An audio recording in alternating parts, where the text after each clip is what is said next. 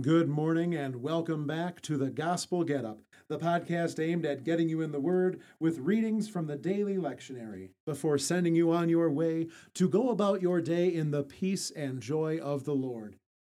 This morning's readings take us into Ezekiel chapters 40 and 43, and in the letter to the Romans, we finish chapter 8. The readings for today are set to an order for Matins. So without further ado, let's get into it.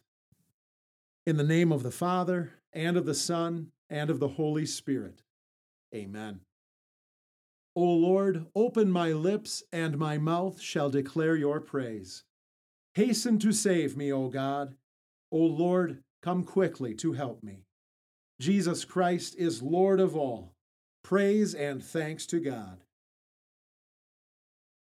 The Old Testament reading is Ezekiel chapter 40, the first 4 verses, followed by chapter 43, the first 12 verses.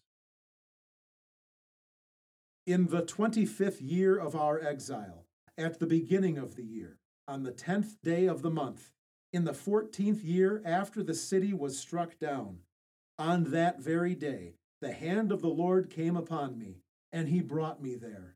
In visions of God, he brought me to the land of Israel and set me down on a very high mountain. On the south side, there was a structure that resembled a city. When he brought me there, I saw a man who looked as if he were made of bronze. In his hand, he had a linen cord and a measuring rod. He was standing by the gatehouse. The man said to me, "Son of man, watch carefully, listen carefully, and pay attention to everything that I am about to show you, because you were brought here so that I could show it to you. Report everything you see to the house of Israel." Then he led me to the gate that faces east. Suddenly, I saw that the glory of the God of Israel was coming from the east. His voice sounded like the roar of rushing water, and the earth was shining with his glory. The appearance of the vision that I saw was like the vision I saw when he came to destroy the city. Visions like the vision I saw by the Kibar Canal, and I fell on my face. The glory of the Lord entered the temple through the gate facing east. Then the Spirit lifted me up and brought me to the inner court, and the glory of the Lord filled the temple. I heard someone speaking to me from the temple while the man was standing beside me. The voice said to me, "Son of man, this is the place of my throne, and this is the place for the soles of my feet, where I will dwell in the midst of the people of Israel forever. Never again will the house of Israel profane my holy name, neither they nor their kings, neither by their prostitution, nor by the memorials to their dead kings at their high places. Whenever they placed their threshold next to my threshold, and their doorpost beside my doorpost, with only a wall between me and them, they would defile my holy name by their abominations that they did. So I exterminated them in my anger. Now let them remove their prostitution and the memorials of their dead kings from my presence, and I will dwell among them forever.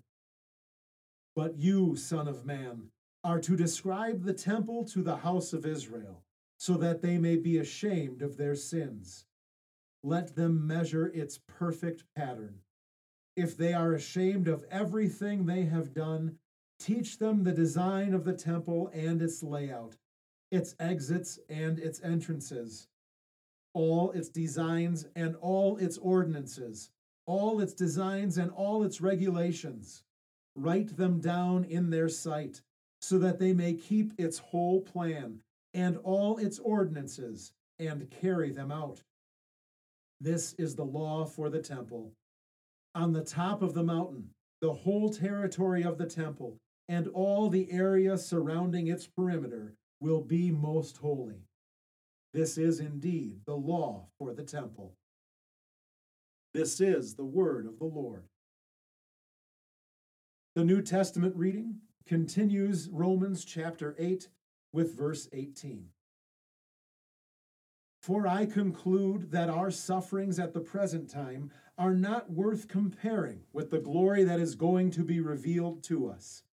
In fact, creation is waiting with eager longing for the sons of God to be revealed. For creation was subjected to futility, not by its own will, but by the will of the one who subjected it, in the hope that even creation itself will be set free from slavery to corruption, in order to share in the glorious freedom of the children of God. For we know that all of creation is groaning with birth pains right up to the present time. And not only creation, but also we ourselves, who have the first fruits of the Spirit, groan inwardly, while we eagerly await our adoption as sons, the redemption of our body. Indeed, it was for this hope that we were saved. But hope that is seen is not hope, because who hopes for what he already sees? But if we hope for something we do not see, we eagerly wait for it with patient endurance.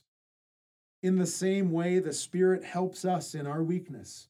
We do not know what we should pray for, but the Spirit himself intercedes for us with groans that are not expressed in words.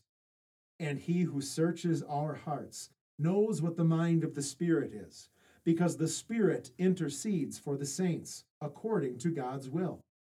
We know that all things work together for the good of those who love God, for those who are called according to his purpose. Because those God foreknew, he also predestined to be conformed to the image of his Son, so that he would be the firstborn among many brothers. And those he predestined, he also called. Those he called, he also justified. And those he justified, he also glorified. What then will we say about these things? If God is for us, who can be against us? Indeed, he who did not spare his own Son, but gave him up for us all, how will he not also graciously give us all things along with him? Who will bring an accusation against God's elect? God is the one who justifies. Who is the one who condemns? Christ Jesus, who died and more than that was raised to life, is the one who is at God's right hand and who is also interceding for us. What will separate us from the love of Christ? Will trouble or distress or persecution or famine or nakedness or danger or sword? Just as it is written, for your sake we are being put to death all day long. We are considered as sheep to be slaughtered. No. In all these things we are more than conquerors through him who loved us. For I am convinced that neither death nor life, neither angels nor rulers, neither things present nor things to come, nor powerful forces, neither height nor depth, nor anything else in creation will be able to separate us from the love of God in Christ Jesus our Lord. This is the word of the Lord. We now read the Te Deum Laudamus. We praise you, O God. We acclaim you as Lord. All creation worships you, Father everlasting. To you all angels, all the powers of heaven, cherubim and seraphim sing in endless praise. Holy, holy, holy, Lord God of heavenly hosts. Heaven and earth are full of your glory. The glorious company of apostles praise you. The noble fellowship of prophets praise you. The white-robed army of martyrs praise you. Throughout the world, the Holy Church acclaims you. Father of majesty unbounded, your glorious, true, and only Son, and the Holy Spirit, advocate and guide. You, Christ, are the King of glory, the eternal Son of the Father. When you became man to set us free, you humbled yourself to be born of a virgin. You overcame the sting of death and opened the kingdom of heaven to all believers. You sit at the right hand of God in the glory of the Father. We believe that you will come to be our judge. Come then, Lord, and help your people, bought with the price of your own blood, and bring us with your saints to glory everlasting. And we join to pray. Our Father, who art in heaven, hallowed be thy name. Thy kingdom come. Thy will be done on earth as it is in heaven. Give us this day our daily bread, and forgive us our trespasses as we forgive those who trespass against us. And lead us not into temptation, but deliver us from evil. For thine is the kingdom, and the power, and the glory, forever and ever. Amen. O Lord, our heavenly Father, almighty and everlasting God, you have brought us safely to this new day. Defend us with your mighty power, and grant that this day we neither fall into sin nor run into any kind of danger. And in all we do, direct us to what is right in your sight. Through Jesus Christ, your Son, our Lord. Amen. Let us praise the Lord. Thanks be to God. The grace of our Lord Jesus Christ, and the love of God, and the fellowship of the Holy Spirit be with you all. Amen. And now for the good news that never gets old, the news that Jesus is your Savior, who lived, died, and rose again so that all your sins have been forgiven. That's the gospel. Now get up and go and live to God's glory and for the benefit of your neighbor. Peace.